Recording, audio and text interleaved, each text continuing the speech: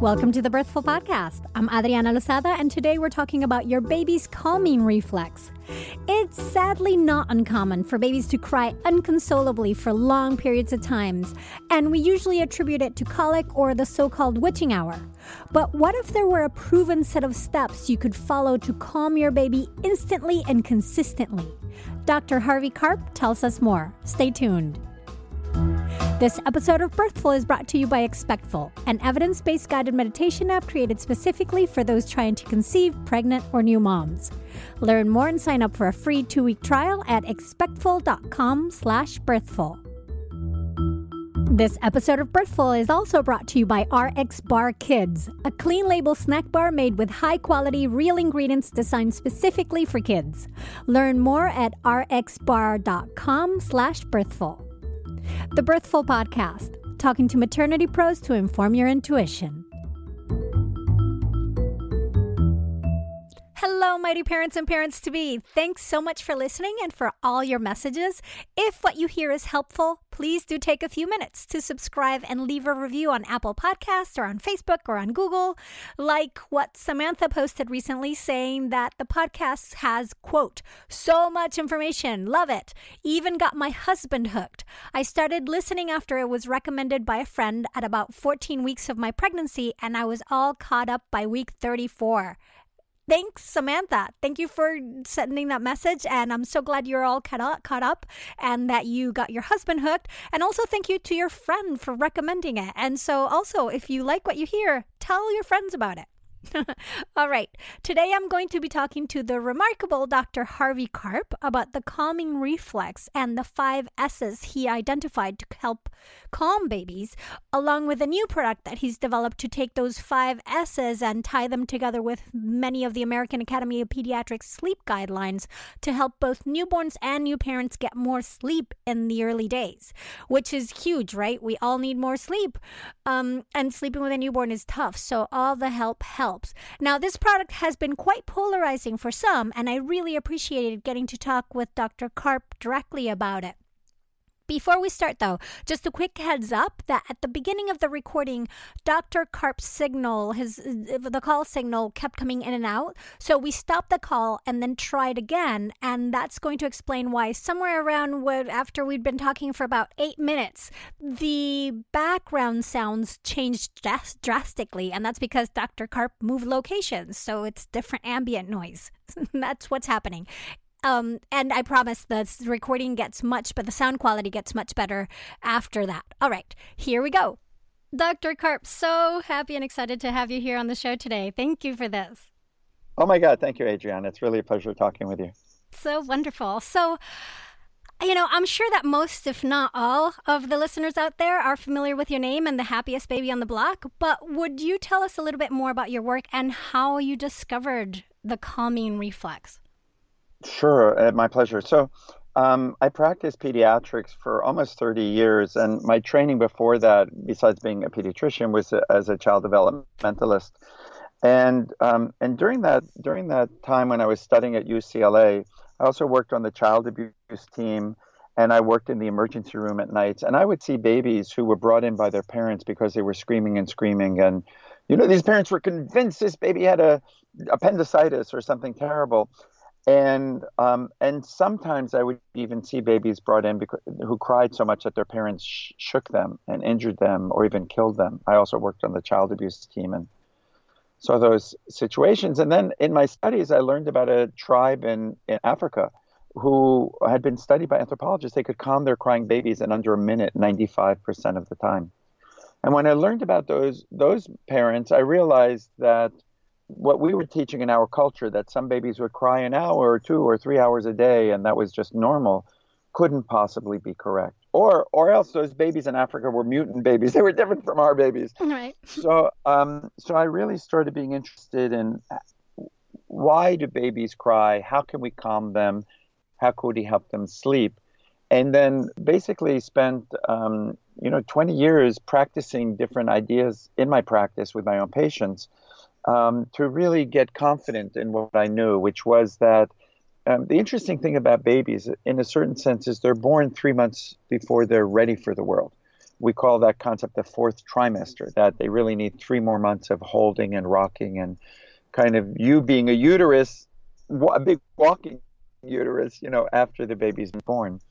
And by imitating the baby's experience in the womb, you can calm them. Well, everyone knows that, right? You rock a baby, you shush a baby, you hold a baby. That's not news.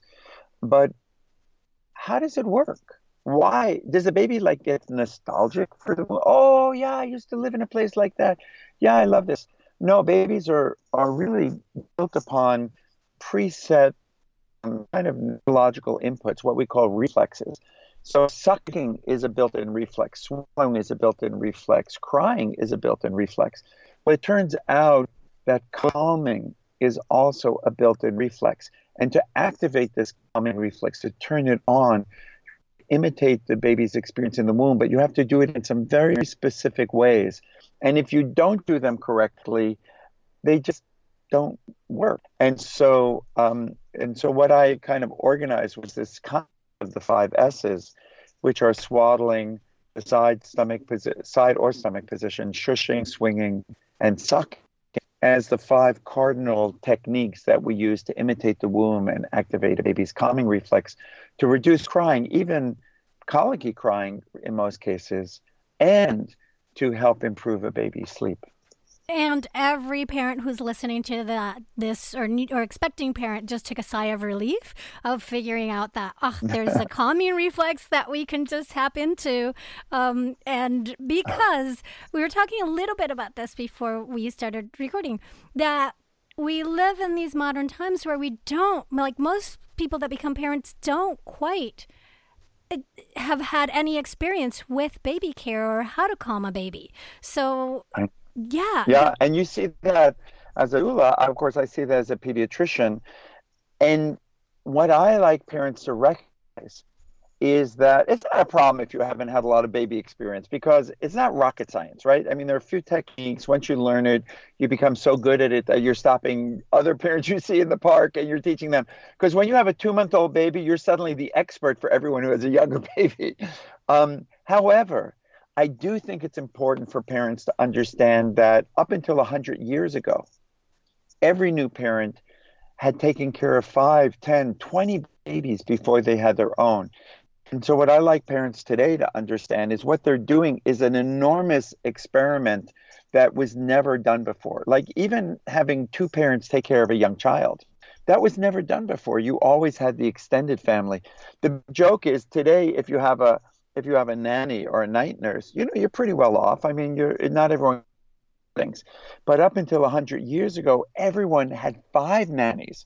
Your grandmother, your aunt, your older sister, your next door neighbor's older daughter. So parents today need to pat themselves on the back and recognize that they're doing something that no parents did before in the history of humanity.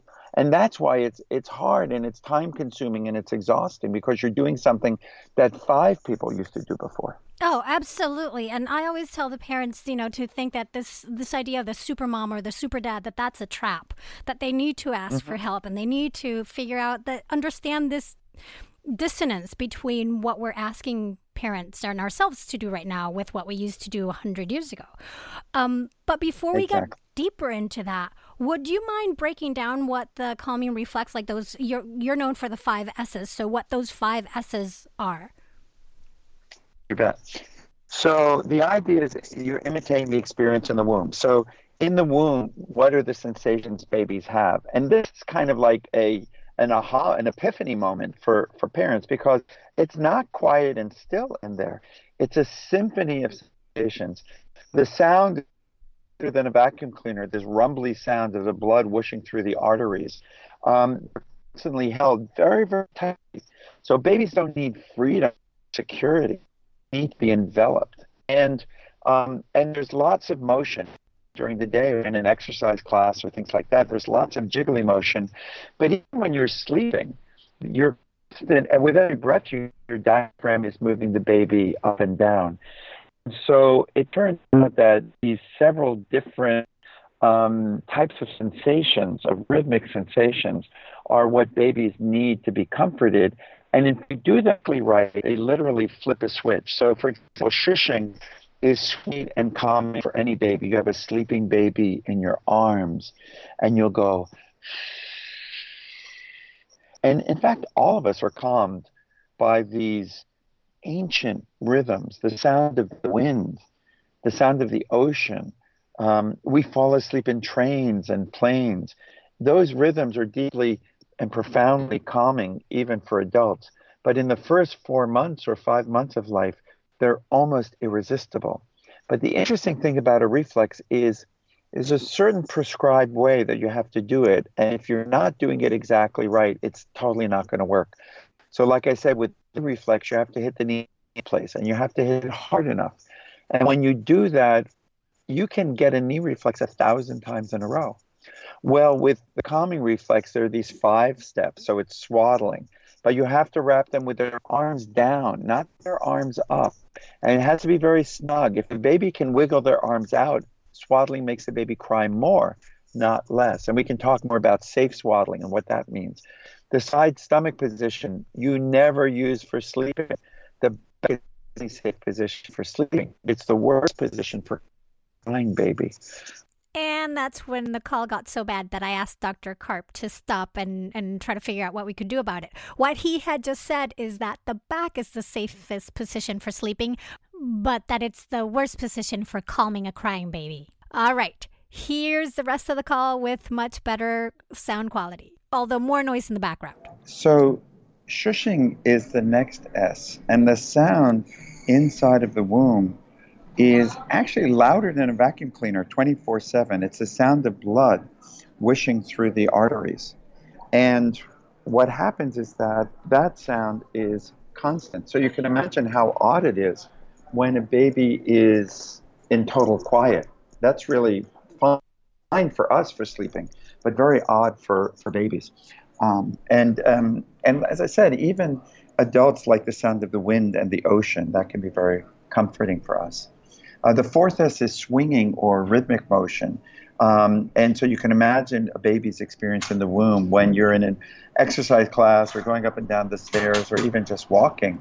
And even when you're sleeping, the diaphragm moves up and down. And so even while you're sleeping, your baby is constantly rocked. They're never in a totally flat, unmoving position. And then the 5th S is sucking, which is kind of icing on the cake. Once you settle your baby, the sucking makes them profoundly calm.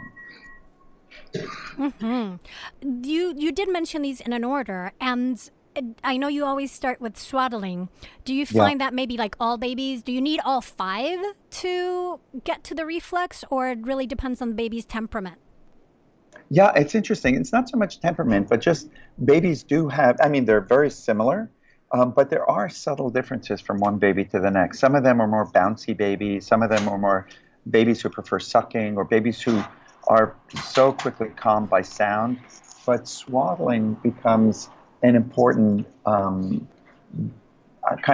starting point, because, and actually the swaddling doesn't even calm them down. That doesn't so much turn the calming reflex on as it does prepare the baby for the next things that you'll do. Because if they're not swaddled, their arms are, flailing around and windmilling, and they're upsetting themselves even more. And so once they're swaddled with the arms down, they can pay attention to the next things that you're going to do in terms of those other S's. So the swaddling is more like preventive of, I'm going to work on these things, let's not make it worse. Just bring those Exactly. up. And then once you calm the child, the swaddling keeps them calmer and helps them sleep longer. So swaddling becomes really a cornerstone of everything else. But one of the fun parts about being a new parent is you discover what mixture of these S's works for your baby. And once you discover that, that's what will always work. So if you find that strong shushing in your child's ear when you're bouncing them is the secret formula for your child, then that's really going to be your go-to, whenever your child gets fussy. Yeah. During those 4 months. And I appreciate that, I've heard other interviews with you, and you mentioned how the book is great, but actually the video is what people need to watch, because you wouldn't imagine how hard you have to, or loud you have to shush, and what the tone is. And I did. It's true. Yeah, Yeah, yeah. my publisher always gets angry at me. It's a very good book. It's an interesting book, but to really learn the techniques, it's very visual. Kind of like learning how to tie your shoelaces. You'll learn it better by watching how to bounce the baby, how to support the head, how to swaddle properly. Just the swaddling by itself, there are more ways to do it wrong than to do it right. And if you don't swaddle correctly, they get unraveled. That makes them cry more. It becomes they've got loose blankets around their faces. And parents really lose confidence about swaddling. That's probably the biggest thing I hear. My baby doesn't like to be swaddled. Well, you know what? Little babies don't get a vote, to be honest with you. With rights come responsibilities, and they don't have the responsibilities yet to keep from whacking themselves in the faces or startling themselves and waking themselves up. So Well, yeah. that's why people in cultures around the world have swaddled babies. And they don't even know those arms are theirs. They don't even know they're an eye. And they've got this Exactly. this other reflex, the startle reflex, which works against the calming reflex. It's exactly Yeah. right. Exactly Yeah. right. Yeah. So it's complicated. You mentioned, let's talk a little bit about safe swaddling, because you mentioned that can be an issue. What makes a swaddling safe? So there are a couple of things. One is you don't want the hips too tight. The other is you don't want the baby overheated. Of course, you don't want loose blankets around the baby's face. And actually, the Academy of Pediatrics has just come out with a new recommendation stating that babies should not be swaddled after 2 months of age. And the reason that they said that is because they don't want babies rolling over and getting on the stomach position swaddled, because they can have a greater risk of infant sleep death in that position when they're swaddled. This becomes really problematic for new parents, because if you stop swaddling at 2 months, your baby cries more, wakes up more, sleeps less, and oftentimes parents are tempted to bring the baby in bed with them intentionally or accidentally. They fall asleep with the baby. And unfortunately, that can be associated with even more infant sleep deaths. About 70% of the 4,000 deaths that occur in the United States every year of babies under 1 year of age occur in bed with their parents. So it's a very frightening area for pediatricians. So it's actually because of this that we've created a new type of swaddle blanket called Sleepy, which is a swaddle blanket that prevents overheating and keeps the hips safe. And we've invented yet something else new called Snoo, which is a new type of a baby bed where our swaddle attaches to the bed. So once you swaddle the baby, they can't roll to an unsafe position. So you get all the benefits of swaddling, which is reduced crying and increased sleep, without any of the concerns about the baby rolling to an unsafe position. And I'm like, you just mentioned so many things right now that I want to unpack. But before we, because there's so much in there. Before we do that, though, let's take a quick break. We'll be right back. Resetting your nervous system and mindfully bringing yourself back to calm a few times through your day can have a positive impact during your life. And it also helps you get a better night's sleep. Developing a meditation practice can be a super simple and incredibly beneficial way to shift your lifestyle habits, but figuring out where to start can be a little daunting. You can't just go and swaddle yourself, right? At least not the same way that Dr. Karp's talking about. Let Expectful help you with that. The Expectful app is one of my favorite resources to help pregnant and new moms find their calm. I really like that it's designed to fulfill your pregnant or new parent needs by focusing on whatever you want help with at any particular moment. Whether it's better sleep, connection with baby and partner, embracing your identity, lessening stress, dealing with uncertainty, Expectful makes it super easy for you. If you have 5 minutes, you have time to meditate. Go to expectful.com/birthful to sign up for their free 2-week trial and check it out for yourself. Don't forget to add the /birthful part so they know who sent you. So expectful.com/birthful. And we're back talking with Dr. Harvey Karp about babies' calming reflex and other sleep habits of babies. And so, you mentioned about the safe swaddling and how the Academy of Pediatrics is not recommending swaddling after 2 months, and how that can be difficult. Also, there is your new bed, the Snoo that you've created. I'm really excited about it because there's so many things I love. I think you guys did a really great job in bringing together many of these recommendations and supporting the recommendations for safe sleep that both ACOG and the American Academy of Pediatrics recommend. Thank you. Yeah, like, sleeping on the back, Yeah. or making sure that babies don't have anything that can suffocate them or tangle them, anything sleeping with them, and also having like a firm surface. So all of these things really help with that aspect. But I also find that, in the new recommendations from the Academy, that they did recognize that a lot of parents end up bringing their babies into bed because, or follow some sort of unsafe sleep guides. And I think that ties back to these modern lives that we live, right? Mm-hmm. That we don't quite, the modern lives that we have don't quite support what developmentally our mammalian realities would have us do, like as descendants of apes in that sense, and being carrier mammals. So can we talk a little bit about that in terms of the safe sleep guides, and more how the bed works to support those things? Sure, sure. Well, let's just back up for a tiny second. When I was a young pediatrician in the 1980s and 90s, I was taught babies should only sleep on their stomach because if they slept on their back, they might spit up and choke on their vomit. And then in the 1990s, we discovered that babies who sleep on their stomachs have a higher risk of infant sleep death. So suddenly we did an about face, literally and figuratively, and said babies should only sleep on the back. And what happened was we saw an immediate drop in the death rate. It went down from about 6,000 to about 4,000 over the course of 5 years. It was phenomenal, one of the biggest advances in public health that we'd ever seen. Since the year 2000 to now, you might say, well, how much more has it gone down if it went down so quickly in 5 years? And it turns out the death rate in the United States has not budged over the last 20 years. We still have almost 4,000 babies dying every year. And the reason for that is because babies don't like to sleep on their backs in a still bed in a quiet room.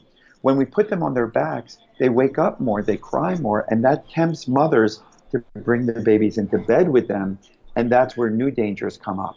And so today, 70% of the infant sleep deaths occur in bed or on a sofa or in some unsafe place because these parents are either exhausted. Most of the time it happens because you're just exhausted. You're just trying to get your child to sleep more.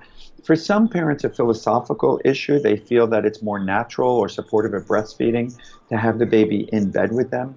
And I certainly understand that position, but I would strongly, strongly recommend that they have the baby next to the bed, not in the bed with them. And that can support the breastfeeding relationship too. And the reason for this is because you would never bed share if you were drunk. Well, it turns out when you're tired, you're the equivalent of drunk. That's why there is many car accidents caused by exhausted drivers as drunk drivers. So it's important for loving parents to understand that we can support breastfeeding having the baby right next to the bed without bringing the baby into the bed and introducing that new risk. Yeah, and I think it's important to understand that most of these recommendations to lessen SIDS, what they're looking for at the core is, and correct me if I'm wrong in my understanding, but at the core, they're all things that help babies wake up more easily. Because usually what happens with SIDS is that like you said, babies are born in this sort of fourth trimester that they would love to be still in a utero.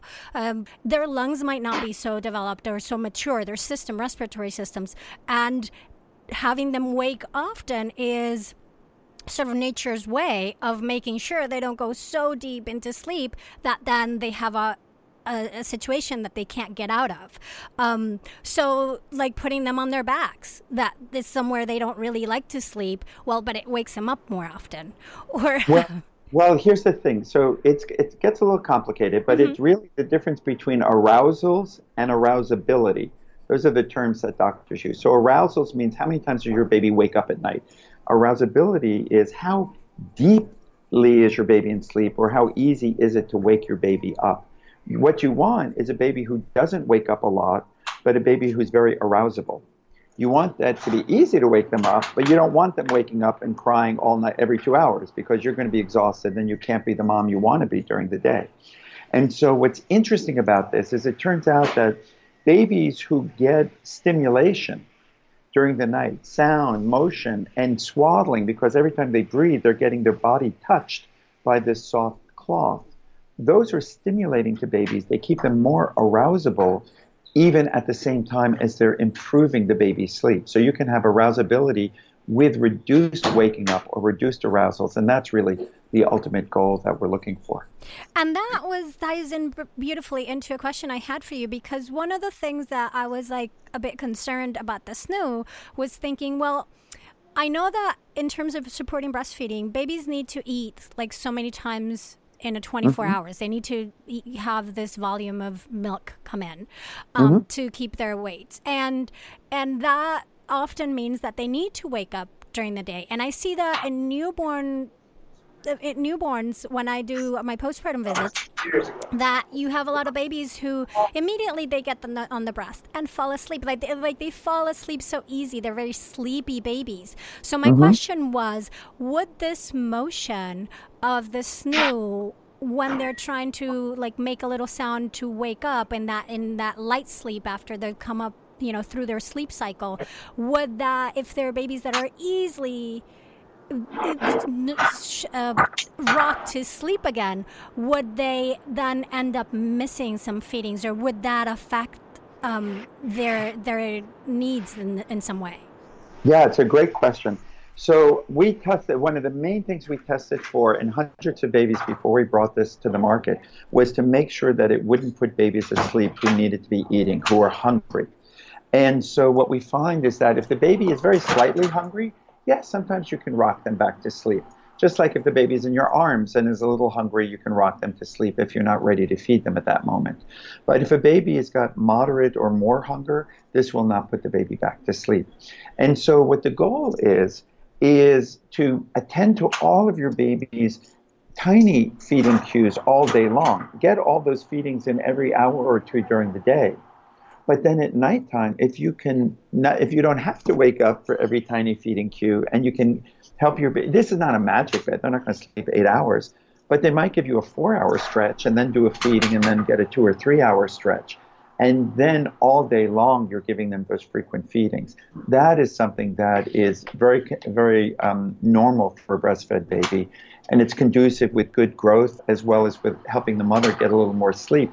Because you know what? If moms get more sleep, that also improves their ability to make breast milk. It reduces their risk of mastitis and things like that. Oh, definitely. And I'm a big proponent of self-care for moms, that they need to try to figure out how to balance out this situation that is so hard. Being the mom of a newborn is so hard. But you know what? I want to say something else, if I might, about what does a caring mother do? Because with SNU, one of the concerns, I'll tell you 2 concerns that people have, or 2 questions that we get a lot, or 3 actually. One is, I should be there responding to my baby at all times. I shouldn't have a machine doing my mothering. And while one can understand that position, actually, we use machines all the time to help us. And the reason you need some help when you're a new mom is because you're not supposed to do it on your own. Like we said in the beginning, you're supposed to have all these helpers. So if you use a swing or you use a rock and play, that's not being a bad mother. That's just using some tools. If you hire a teenager to come in and babysit your baby for an hour a day while you're feeding your 3-year-old and cleaning the house or doing your other chores, that's not being a bad mother. And same thing, using a SNU to help when you need to, fix a meal or get a nap, and you have some assistance in holding your baby and rocking your baby. That's not being a bad mother either. So we have to recognize the fact that that parents have a harder job today than ever before without having that extended family. So we have to look for ways that help to support mothers while meeting the baby's needs, mothers and fathers, I should say. Yeah, and I wanted to talk a little bit about that, because I totally appreciate us being able to use technology and figuring out what's working and not working. And in the case of like the swing, or having to drive the car around to get baby to sleep, because that's the only way you're creating motion. And also knowing that in that sense, the SNU is an improvement because baby is flat on their back instead of being in this sort of sitting up position that is actually not recommended. So for all parents who are doing rock and plays or car naps or that kind of like having their baby sleep in the car seat. They really shouldn't be doing that. Like that is a risky situation. At the same time, though, if we have, like we used to have, all these caregivers, so the grandma, the babysitter, the sister, come and also hold baby, you know, they're not the same as the swing, because you also have like the benefits of skin to skin and having that interaction with a person. Of course. Yeah. But So that's much preferable. If you can do that, if you have that type of human support, that's by far and away the best thing. If you don't have it, then better than you being so exhausted you're driving into walls or getting sick or not meeting your baby's needs, having some help meeting the baby's needs is the next best thing. Actually, it's kind of interesting because this bed, ultimately we hope that this will be a rental bed. People can rent it like a breast pump. But right now it's about, $1,000 baby bed, which is a lot for a baby bed. And it's a newborn bed and it's just for the first 6 months of life. That's right. It's not for long periods. So people go, why are you having, it's like only for rich people or just people in New York City and LA or something like that. What's been so interesting for me, number one, is that parents are using this bed from Mississippi to Maine to Alaska, teachers, truckers, because everyone is struggling with this task of taking care of their babies and getting the sleep they need. And so what I tell people is that this is not a baby bed. I mean, yes, it is a bed and a white noise machine and a safe swing and an extra hour or two of sleep and safety, because when you put the baby in the bed, you attach them. So you don't have to worry anymore about the baby rolling to an unsafe position. It allows you to get the benefits of swaddling without the risks of swaddling. But what this bed, what this snoo really is your own kind of your older sister who's coming to move in with you, or your grandmother. This is really a helper. This is 24 hours a day, 7 days a week for the first 6 months. Whenever you need to put the baby down to take a nap or to take a shower or to take care of your toddler, you have a helper there to be there to rock and keep the baby safe and calm.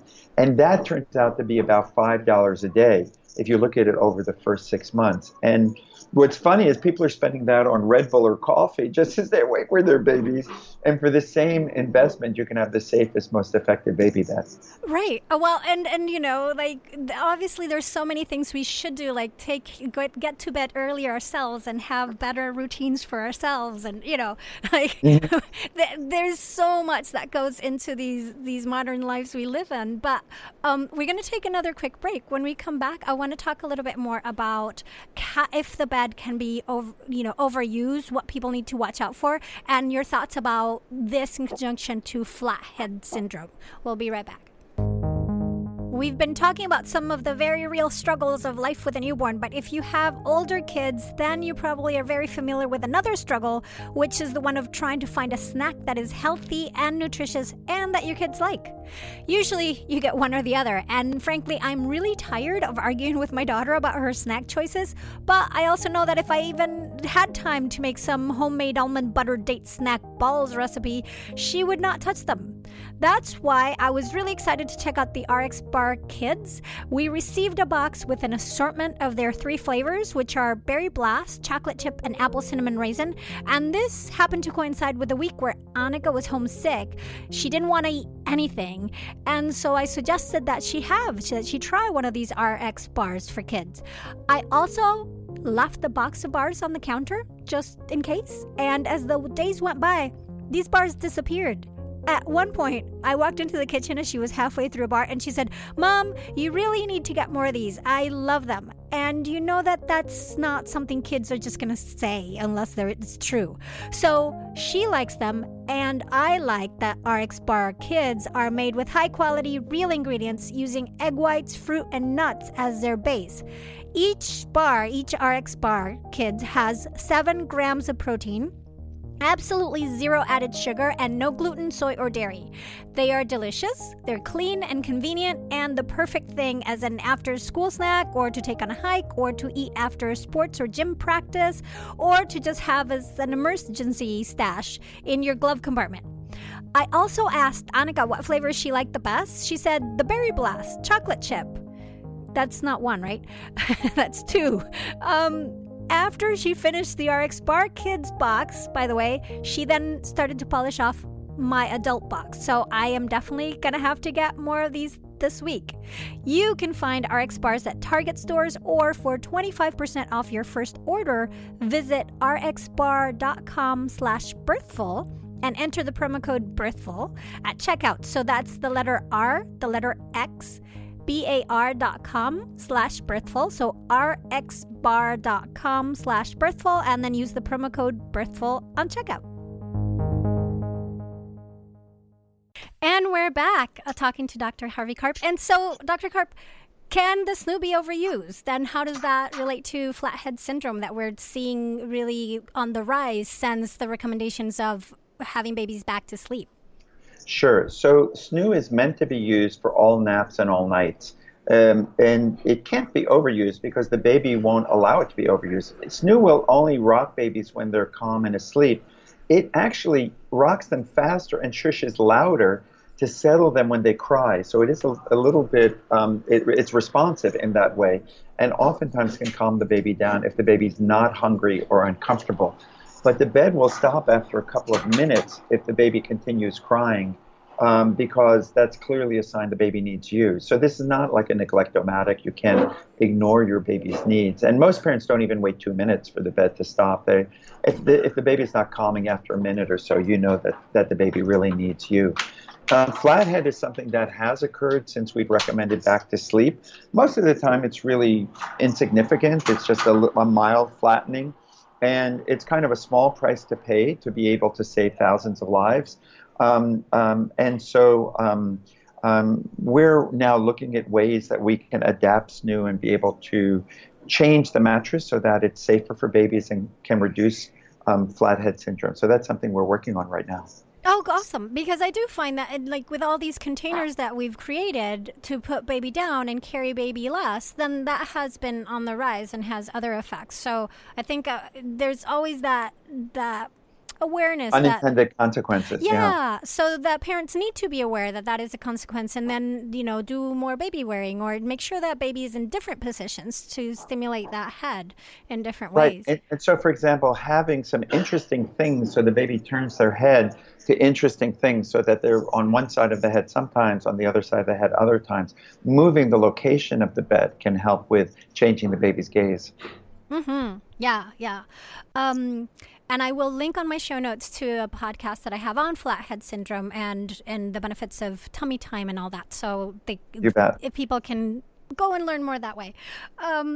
So one of the things we've gone through talking about the bed, but we actually haven't gone like step to step all the things that it does. Can you just go through that? Sure, you bet. So if you think about this as being the perfect extension of your womb, this is the place which gives babies the sensations that they love 24/7 inside. So we have a special swaddle. We call it the 5-second swaddle because it literally takes 5 seconds to do. It's the easiest swaddle ever. And we just launched Sleepy, which is a new swaddle blanket that you don't even need SNU to be able to wrap babies in this very easy, very safe blanket. So you swaddle the baby, then you put them inside, and you hook them onto these little safety clips so that the swaddle stays secured so they can't roll over. And then you press a button, and the bed has this gentle rocking and rain on the roof sound that babies love, and they will sleep to all night long. But there are microphones around the baby's head as well, which detects when the baby cries, and then starts responding a little bit faster and making sound that's a little bit louder, tinier jiggly motions, which is really what you would do if you had a fussy baby in your arms. And so it goes up 5 different levels of sound and motion to calm the baby down. And if after a minute or two the baby isn't calm, then the bed just turns off and you get your baby. And so the goal is not only to improve the baby's sleep, and we can usually add an hour or two to a baby's sleep in the first couple of weeks of life, but it's to help babies learn to be better sleepers. So we see that babies in SNU tend to not have problems with growth spurts and teething and colds and sleep regressions, and they become automatically sleep trained. So that by 5-6 months, which is usually when babies are out of the bed, they already have these wonderful sleep patterns that become quite solid and carry them through for the rest of the first year. And I did read that the bed does transition out of that motion. How does it do that? Yeah, so there's a weaning feature. So at around 5, 6 months, you can rock the baby for a few minutes and then it stops. The sound will continue and the bed will respond with motion if the baby gets upset. But the all-night motion stops. Usually we do that around 5 or 6 months. So that it's actually, we have no problems at all transitioning babies into cribs. One other question I had from a listener was addressing the price of the bed, that it still is, and I love the idea that you were thinking of having it be rentals at some point, and have it be more accessible. But at this point, if somebody can't address it, what are their tools? Like back to the 5 S's and knowing that around 3, 4, 5 months, things might get a little bit more difficult because we know about these sleep regressions that happen around that time?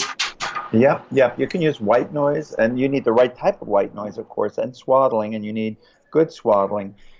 This new bed, number one, parents can get it on our website for $3 a day, and we'll finance it at 0% because we're hoping to get this into the hands of as many parents as possible.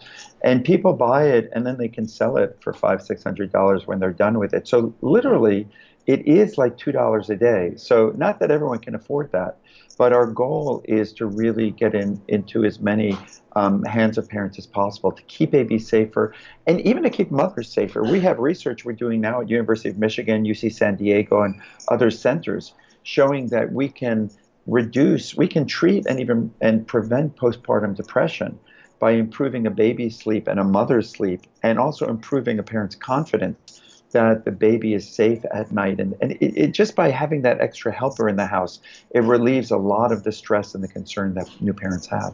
Yeah, and I mean, it's huge that it provides, I can see it as a great tool of providing more sleeps for parents, because right now we're asking them, or they're asking themselves, to do too much. I did want to mention, though, and we talked this a little bit over the break, of how with the sleep studies on bed sharing, that I do want to give people more resources, because I am a big believer that with this podcast we inform parents' intuitions, but ultimately it's their choice to figure out what works best for them. And a lot of parents do want to bed share, that there is a way to do that safely, and that what I find is that the studies lump together people sleeping, on a sofa or on a recliner or on a bed, or that they were bed sharing but it was a dog next to the baby, not the exclusive breastfeeding mom, or that somebody. So I think a lot has been lumped in, and people get really scared of even trying to create a safe environment to bed share, and then that's when we see them exhausted and doing something that then becomes more dangerous than if they'd inform themselves about the ways to do it if they happen to be in that situation of doing it safely. Somebody had a great analogy for this in a group that I'm in, and she was saying this is like not telling people how that there is a way to safely bed share is like not wanting to talk about sex ed because people are going to have sex, and then they end up having sex and they're not unprotected, right? And so people end up sharing the bed or sharing a sleep surface that's unsafe. I would challenge that concept a little bit, and I would encourage the word safer, not safely, because there's no question that there are a number of the risks when you bed share that you can avoid. So blankets, pillows, children in the bed, dogs in the bed, having the baby between adults, being drunk, being a cigarette smoker, all of those things increase the risk. Not breastfeeding increases the risk. So there are many things you can do to make bed sharing safer.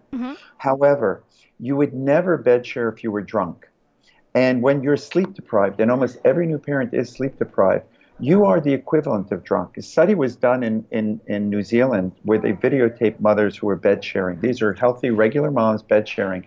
And they saw over about an hour of the sleep period, the blanket was pulled over the baby's face. It didn't start out there. But when the mother is asleep and she moves, she's not aware necessarily of what she's doing. And then the baby can roll over and be on most of the night, the baby was on the side, which is a more unstable and unsafe position. And so to encourage breastfeeding, I would advocate have the baby right next to your bed, but not in the bed with you, because why take the chance? If your baby dies, and it happens, even with the best parents, you accidentally rolled over and your shoulder went on your baby's face and you killed your baby, you will, not only did you just lose your baby, your life is now ruined. You will never recover from that guilt feeling. So why take that chance? That's the thing I would challenge people on. Having the baby right next to the bed is perfectly encouraging of breastfeeding and attachment and having a close relationship. And once a baby's over 9 months or 12 months, absolutely have the child in bed with you as much as you want. Then I'm not worried about it, and it's a great relationship. But during those first 6 to 9 months, I don't understand why one would want to take that risk. And absolutely, the first recommendation is to have them in bed, not in bed, next to your bed, in the room for the first 6 months. I just really, my heart breaks for the parents who then unknowingly put themselves in a higher risk because they feel guilty, but they ended up taking the baby into bed with them because they were exhausted. So I do like that SNOO comes together to bring an option for, that middle ground. But I'm also looking out for parents who don't have the SNOO and who, or choose not to, because they need to hear all the sides of the study, of the then recommendations. It's better for them to have some kind of co-sleeper, use white noise, use the swaddling, use all the tools they have, because not everyone's going to get a SNOO, there's no question about it. But still, I was at a conference in Florida where normally a keynote address at these medical conferences is some professor from Yale or Harvard or something. But at this medical conference, the keynote address was by a mom from Ohio. And she came to tell her story. She said, look, when I had my first baby, my doctor, my pediatrician, strongly encouraged me to bed share. And I did that, and it was the most beautiful experience I ever had. I loved it. So when I had my second baby, I asked my doctor again, and she said again, yes, you should bed share. And she said again, it was the most beautiful, wonderful experience. I loved breastfeeding my baby. It was fantastic until my baby was 3 months old, when I woke up and my shoulder was over my baby's face and my baby was dead. And so I strongly encourage attachment. I strongly encourage breastfeeding. I strongly encourage skin to skin, carrying your baby. But put your baby in some place where the baby can be safe, and that's not sofa sharing, and it isn't bed sharing either. It should be with the baby right next to the bed in a co-sleeper or some place where you can't roll over your baby accidentally. That is really going to be the safest for babies. And these are rare tragedies, but they're absolutely transformative. Yeah, no, absolutely. And I know that by having the baby in the room with, at the same token, having babies that are in their own room, not next to the parents, and, there have been really cases where a situation happens and the parents don't hear the baby. Oh, yeah, we definitely want the baby in the room with the parent for the first 6 months. That's absolutely right. Yeah, very good. I did see right before I stopped by your website just before we recorded, and I don't know how long this offer is going to be there for, but you had people can get the video for the Happiest Baby is available for free right now for download if they subscribed. Is that exactly. Is that going to last long? And it probably will be up for months. Yeah, because our goal, again, my goal as a pediatrician is try to help as many families as possible and try to educate as many families as possible. And so, and what's great about the video, I have to say, is that dads do it particularly well. And so guys are good swaddlers and shushers and things like that. And I find that for a lot of men, it gives them things that, okay, I know I can do these 5 steps, and it makes them real participants on the team. And so the moms become the breastfeeding experts and the dads become the baby calming experts. And so, yes, we'll have that as a free download for a while longer. So people can go and take a look at that. And yes, I love how you give confidence to dads and to partners and Thanks. to balance things out. I have come across many, many partners that are like, I am the swaddler. I am the fabulous swaddler. Yeah. Well, I hope we have another chance to have a conversation about Happiest Toddler on the Block, because that does for kids 8 months, 7, 8 months of age up to 5 years, what the baby stuff does for babies. It's counterintuitive. It seems a little weird, but in a day you can build emotional resilience, you can build patience, and you can reduce outburst behaviors by 50 to 75%. Oh yeah, fantastic. Let's do it. We'll schedule it for some time. If listeners want to learn more and follow what you do, where can they best do that? Happiestbaby.com is my website. I tried to get happiestbaby.calm, CALM, but that wasn't possible.